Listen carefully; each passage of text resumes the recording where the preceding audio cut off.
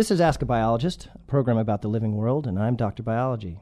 Today we're going to travel to the other side of the world, to the Tibetan Plateau. That's in China. The reason for our trip is to catch up with conservation biologist Andrew Smith. Dr. Smith is a professor in the School of Life Sciences at Arizona State University and an expert on some furry animals called pikas. As you will learn in our show today, pikas are what biologists call a keystone species. We'll learn more about these animals and why they're called keystone species. But right now, let's journey to China and listen to what Dr. Smith has been doing at his research field site. It's now 7:30. I'm beginning another 15-minute session, again sitting in front of the territory of large orange and large blue. Everybody in the family group is active. There have been many frequent social interactions in the past. It is absolutely still.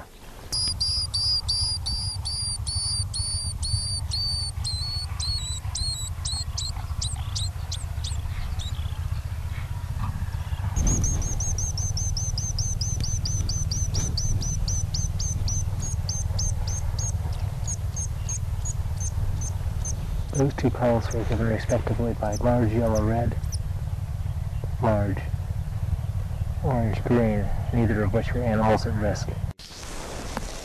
At the beginning of the session, I just missed recording a long call by Silver, after which he was approached by large orange-red, and they had a vigorous fight. Now that you've had a small taste of what it's like to be in the field with Dr. Smith, let's meet our guest scientist. Welcome, Professor Smith. Welcome. Let me begin with one question many of our visitors to the Ask a Biologist website ask. What is a conservation biologist, and what do they do? Conservation biologists are generally interested in the biological diversity of ecosystems and species, and even the genetics within species of all the forms of life on Earth. Conservation biologists do many things. They're very interested in preserving all of the biodiversity on Earth, biodiversity being the short term for biological diversity. And they do it in many ways, by conducting field studies to determine how many animals are found in the world and where they're found. They also deal a lot with the impacts on these species, whether or not the populations are declining, and what we can do to save these populations. So ultimately, conservation biologists work at many different levels, from being scientists, gathering data, working in the field, and also working very much more in today's world in the socio-biological, political, and economic world, because economics and how people think and work is really impinges on why things are endangered and what we can do to keep them from being endangered and to bring some species back that may be rare in the world today. So when you talk about biodiversity, we're actually talking about keeping the breadth, the many types of animals. That's correct. Right. And the issue about money is really important because, for example, the rainforests, the deforestation down there has caused a huge impact on biodiversity down there, but it was mainly a money issue at the time. That's right. But we use money in many different ways. Money can actually be one of the things that leads to the decline of species on Earth, but finding that certain species on Earth are indeed valuable might even be responsible for saving these species and making people realize how connected we are to the real world. Right, and in particular, medicines have come from plants. Maybe as many as 50% of all the medicines that you would find in your local drugstore at one time or another were part of cultural tradition and among local peoples and have now found their way into our stores, but really were part of the natural world and used by native peoples when they didn't even realize what it was that they were doing. One of the points to make here is that we want to be careful that we don't lose something that we're going to need later. That's correct. Another thing that's interesting, even though you are a professor at Arizona State University, your research takes you to literally the other side of the world. What first got you interested in pikas and later your studies in China? Well, I work on these small animals called pikas, which are mammals. They're actually related to rabbits. They're shaped like an egg, about 6 inches long, with little round ears and a cute little nose and no visible tail. They sort of hunch up. And there are actually two kinds of pikas in the world, pikas that live in rocks and pikas that live in meadows and that make burrows. I became familiar early on when I was a boy with the pikas that live in rocks, because both of the kinds of pikas that live in North America are rock-dwelling pikas. And I grew up hiking in the Sierra Nevada mountains of California. When I was in 9th grade, I was going on 3-week backpack trips with just a friend of mine, and hearing the pikas, because they're very vocal, calling from the rocks, got me interested in this animal. Then I ultimately went to university and began to read about these animals, and it was always, but nothing much is known about the pika. Well, this certainly piqued my interest. I went to graduate school, decided that I would work on pikas, and for two things. One, it was very interesting to sort of explore the unknown, and here many, many, many years later, I'm still working on pikas because the questions that keep coming up scientifically are still interesting to me. But at that time, I got to study the animals that I thought were very interesting and do serious trout fishing in high-altitude Sierra lakes when I wasn't gathering my data. But I worked on these rock-dwelling pikas in North America, and then completed those studies and did more studies when I came to Arizona State University. Then I began going to the library and reading that there were other pikas, and they lived in China and throughout Asia. There were many species there, and lots of the species that lived in Asia didn't live in the rocks like I was familiar with, but lived in these open, flat meadows. And yet these animals were 6 inches long, shaped like an egg, no tail and little round ears, just like my pikas in North America.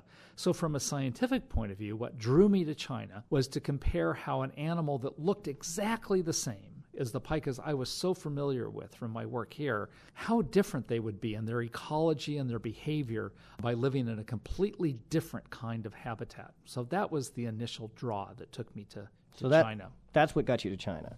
How often do you travel to China to do your research? Well, I've been to China about 20 times. Most of those trips were to conduct research on my pikas. Also, as a conservation biologist, and because of my familiarity with the ecosystems of Asia, many of the trips have actually been to advise the government of China dealing with biological diversity. And I actually couple many of my policy trips to China to talk to the government there, with additional trips to go up to my favorite part of the world, up in the Tibetan Plateau, to study my animals. So I've been there about 20 times. Now, 20 times, it's how many years worth of research now? Well, I began work in 1984 going there. Okay. I have a family, so there have been a few years I haven't gone, but I try to make it almost every year. Okay, we've done over 20 years. What has your research with pikas revealed? And to make it simple, what is the story that's showing up? Oh, well, actually, the pikas in China turned out to be just completely fascinating. First of all, they hadn't read any of the scientific papers published in America because they did everything wrong, which, of course, really makes things interesting for a scientist. They were very, very social. Normally, rabbit-like animals are not too social, but these pikas were grooming each other much like they were monkeys. They were sitting in contact. They had these 6 different vocalizations, some of which you heard earlier, which make them communicate with each other. They live in family systems. They have really, really high reproductive rates. Normally, the rock-dwelling pikas have 2 babies per year, but these meadow-dwelling pikas may have 20 babies per year within a family. And they all stay together, and they groom each other. So it's become increasingly fascinating from the point of view of understanding their behavior, what was going on, and to compare them then to these almost the asocial or relatively unsocial pikas that live in rocks, such as the pikas that we have in our mountains of western North America. But then, and part of the story that we'll talk about today, became apparent how important this species was on the ecosystem, that they were in fact a keystone species.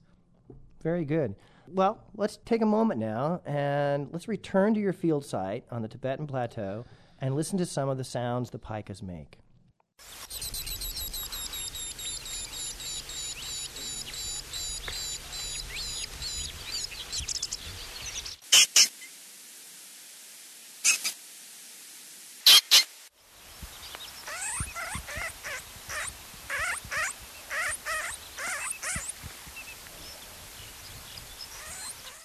When I heard all the different sounds the pika make, I was surprised, honestly. Is this common for animals of this type, and how many sounds do they make? Well, rabbits are noticeably unvocal. hares, the big jackrabbits that we have in the United States, they don't make any sounds unless maybe they're being eaten by a weasel at the time, and in which they screech their heads off.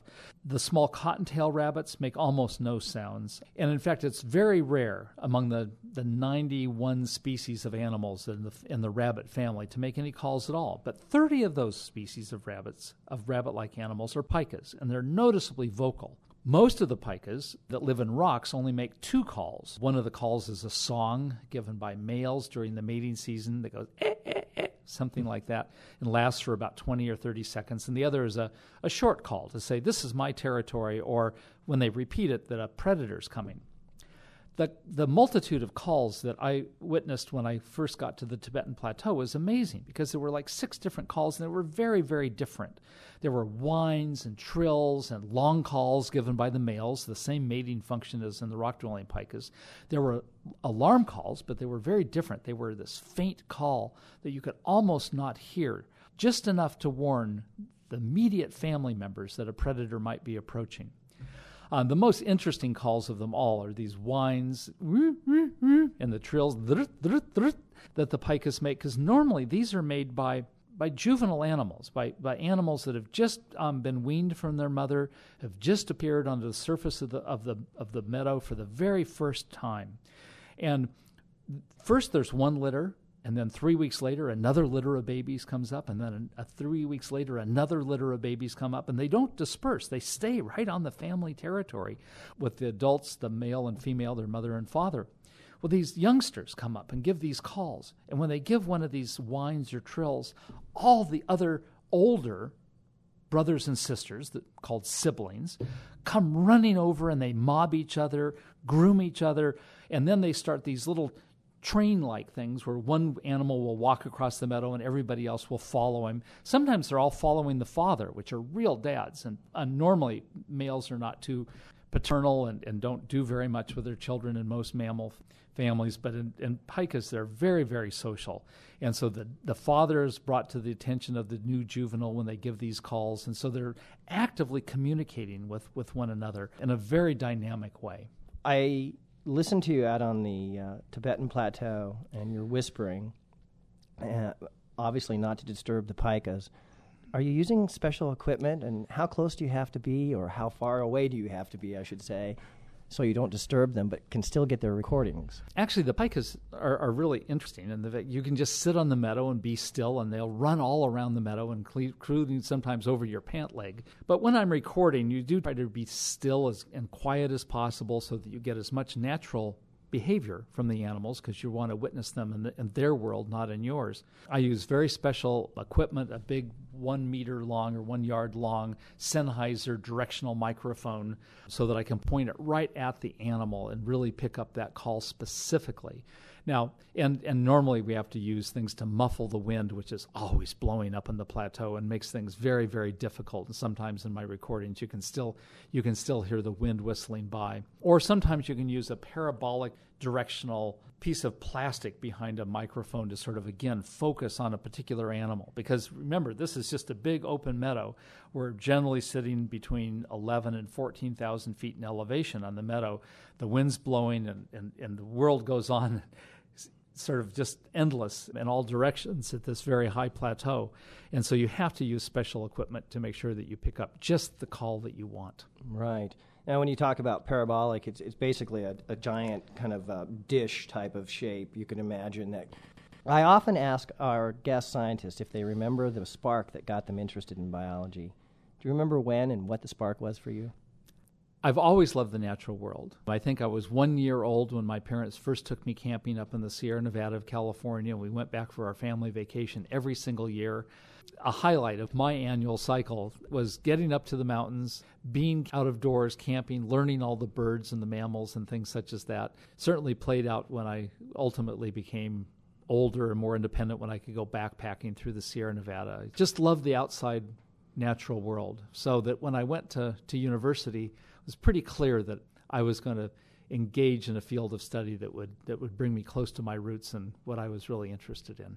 I mentioned we'd talk a bit more about keystone species, but I thought before you talk about the pikas and their role as a keystone species, it might help to know what a keystone is and where the word came from. For that, we need to travel back in time, thousands of years, to the Roman civilization, where architects first began using a keystone. Now, the keystone is also called a capstone, so those two words could be used interchangeably.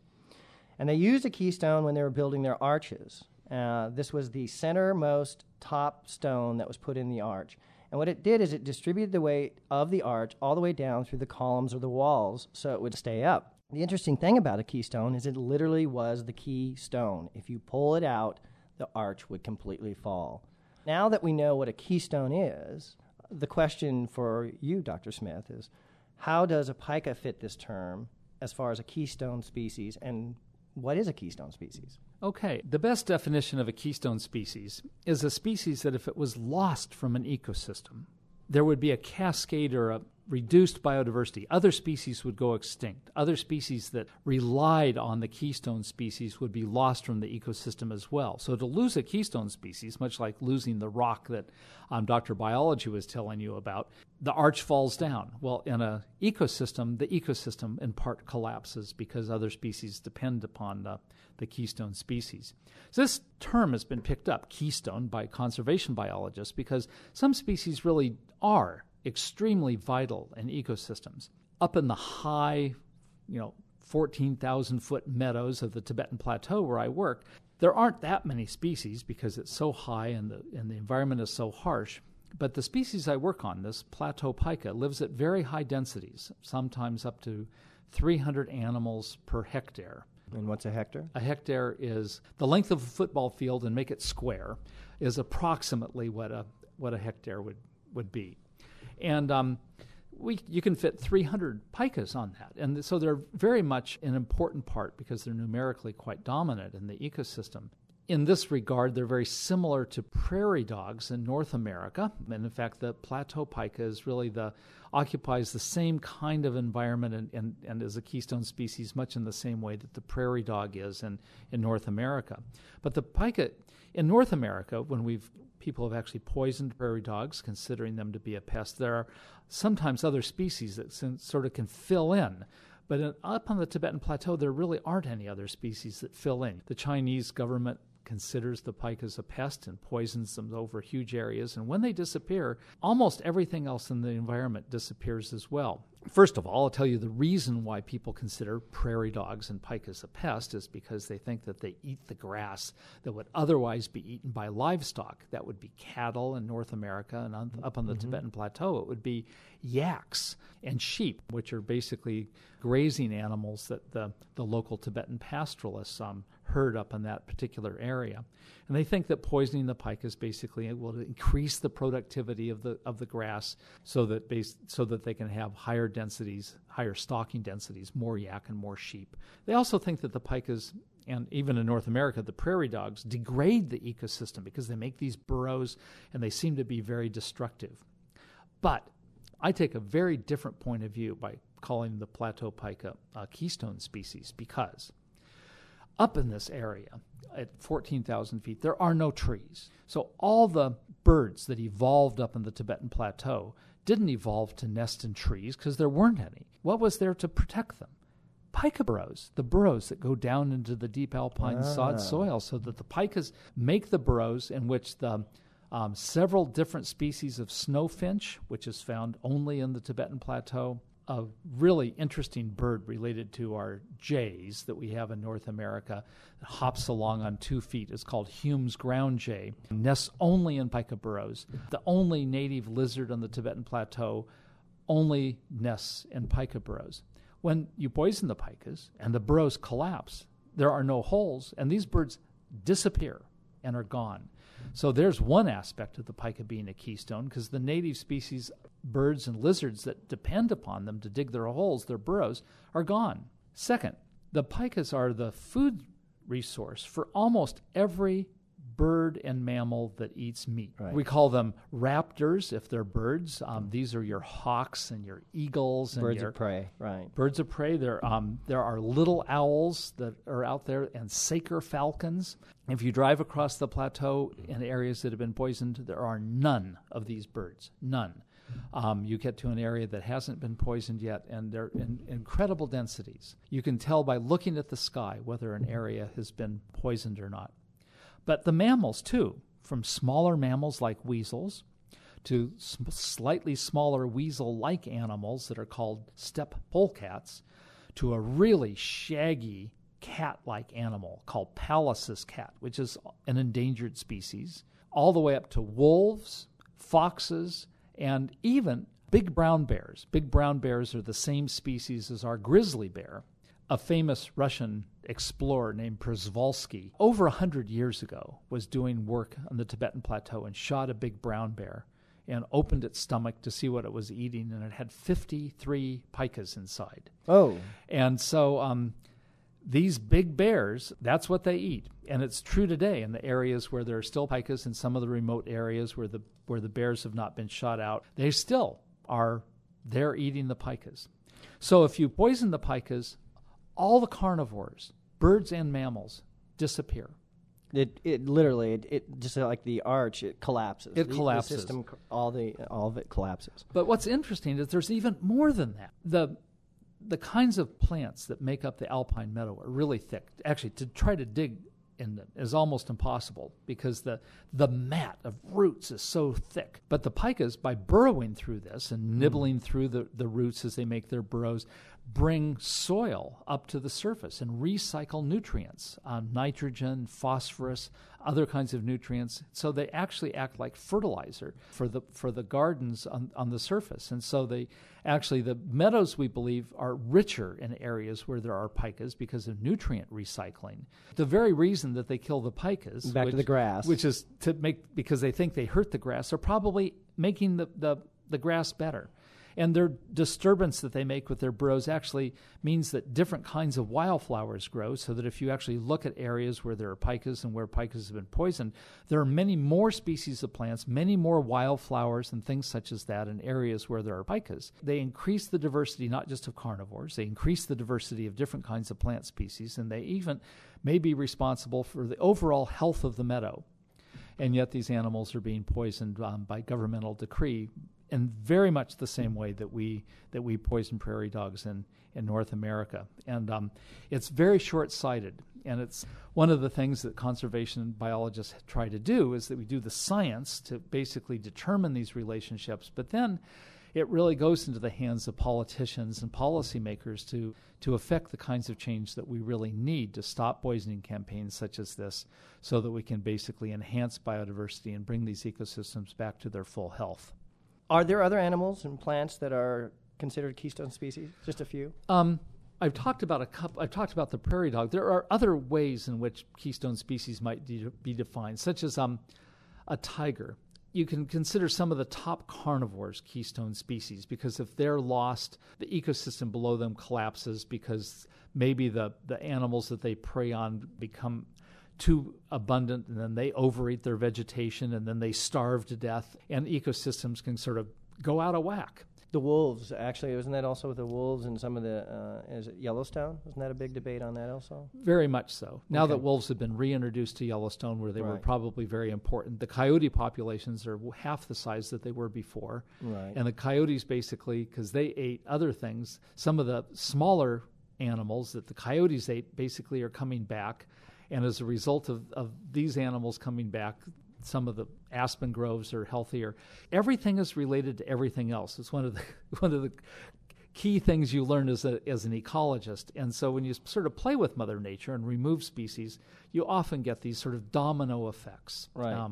And that's really the keystone species concept. It gets into this issue of the food web, which a lot of people learn about while they're in school. It all pulls together that, it is not as simple. It's not a direct line. There's a lot of entwined relationships that become very critical. In your travels and your passion for these keystone species, you've come in contact with some pretty influential people. I believe you've met Queen Noor. That's correct. And other people that have common interest in wildlife and something called the Red List. Right. Can you tell us about the Red List? We must have a currency, a way of talking that is equal among all conservation biologists so that we know how to prioritize what it is that we want to save. So one of the ways to do that is for endangered species is to have a clear mechanism for telling us whether a species, from the data that we have available, whether a species is critically endangered, in other words, very, very rare, endangered, or maybe threatened with extinction. Those are the three critical threatened categories that are found in what's the IUCN, or World Conservation Union, Red List. And in theory, anyone in the world, given the same data on a particular species, would come up with the same Red List classification for any given species, so that we have a common currency for talking. And we take the Red List extremely seriously. We're continually trying to gather improved data on every species so that we can understand what its Red List status is.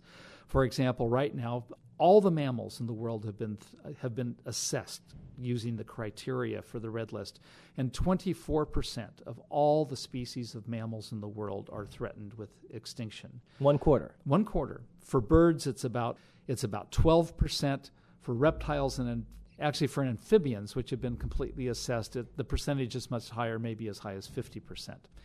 We can also, now that we're sort of assessing these things over time, can begin to understand how the Red List categories will change over time for, say, all mammals or for all birds, so that we can begin to look at assessments to understand how, with the burgeoning human population, but also with our increased attention that we're giving to these species, what's happening, whether we're actually making a difference, and how we can basically save these species and preserve the biodiversity on Earth.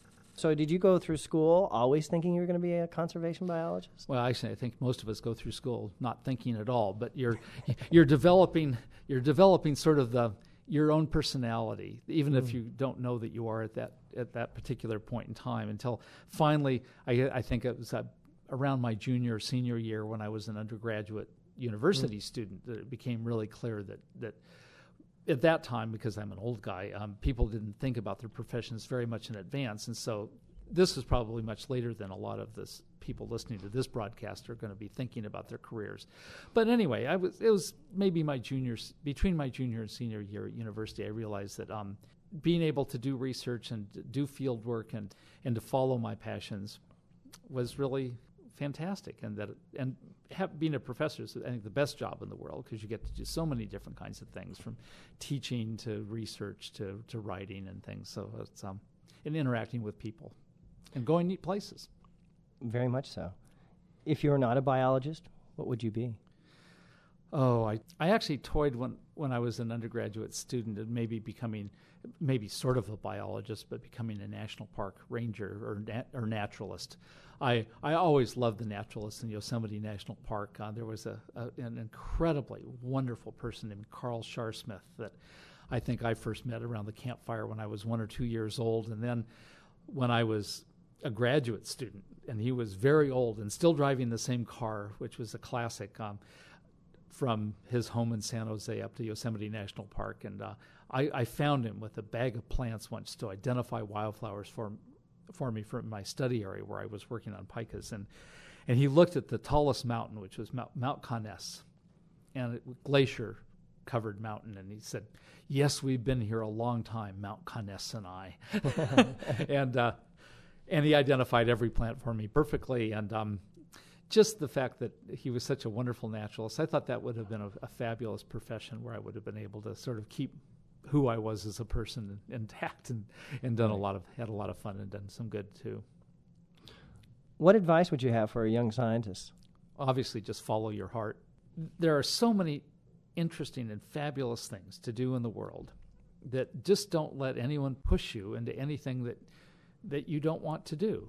You'll excel at any career that you have that you're passionate about, and probably the reverse, unless you're really talented and end up in a job that you don't like at all. You might be able to pull that off for a little while, but you'll still never have a full conscience for yourself. Do what you like to do, whether if you love being in the lab and doing molecular biology, or if you love fighting the elements and sitting out in 60, 100-mile-an-hour winds up in the Tibetan Plateau, freezing to death, and saying, "Hey, this is cool." It's not for everybody, but you should do what you like to do, and that's what I would suggest. I have just one more question. How's your Chinese coming? It's horrible. I'm not a linguist, and all the tones in China just leave me lost, from ma, ma, ma, and ma. If I got those 4 tones right, one's hemp, one's mother, one's a horse. So I'm always in danger of calling someone's mother either marijuana or a horse. And so I can't go there. Some people have much better musical sense than do I, and Chinese is a lot easier to pick up. Well, Andrew Smith, thank you for visiting with us. Thank you very much. You've been listening to Ask a Biologist, and my guest has been Professor Andrew Smith from the ASU School of Life Sciences. You can read more about Dr. Smith on the Ask a Biologist website. Just click on the Profiles link to see his and other biologist profiles. The Ask a Biologist podcast is produced on the campus of Arizona State University. And even though our program is not broadcast live, you can still send us your questions about biology using our companion website. The address is askabiologist.asu.edu. Or you can just Google the words Ask a Biologist. I'm Dr. Biology.